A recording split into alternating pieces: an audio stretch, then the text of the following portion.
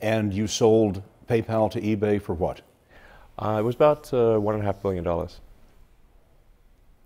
So that was it was a good outcome. A good outcome? Yes. His share was $180 million, and he bet it all on Tesla and SpaceX. But at the age of 37, he hit rock bottom. His first rockets failed to reach orbit, and an early model Tesla Roadster had quality problems. In 2008, the rocket company is not going well. You've had 3 failures. Right. The car company is hemorrhaging money. Yeah.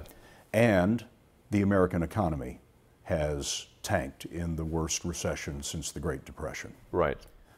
What was that year like for you? And I'm getting divorced, by the way. To add to that.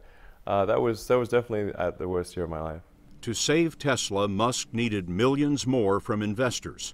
His fortune was gone. When we'd call people and say, hey, would you like to invest? They'd be angry that we just called. It's like, no, it's not only no, and various expletives. He was essentially broke. Oh yeah, in debt, more than broke. More than broke. Yeah.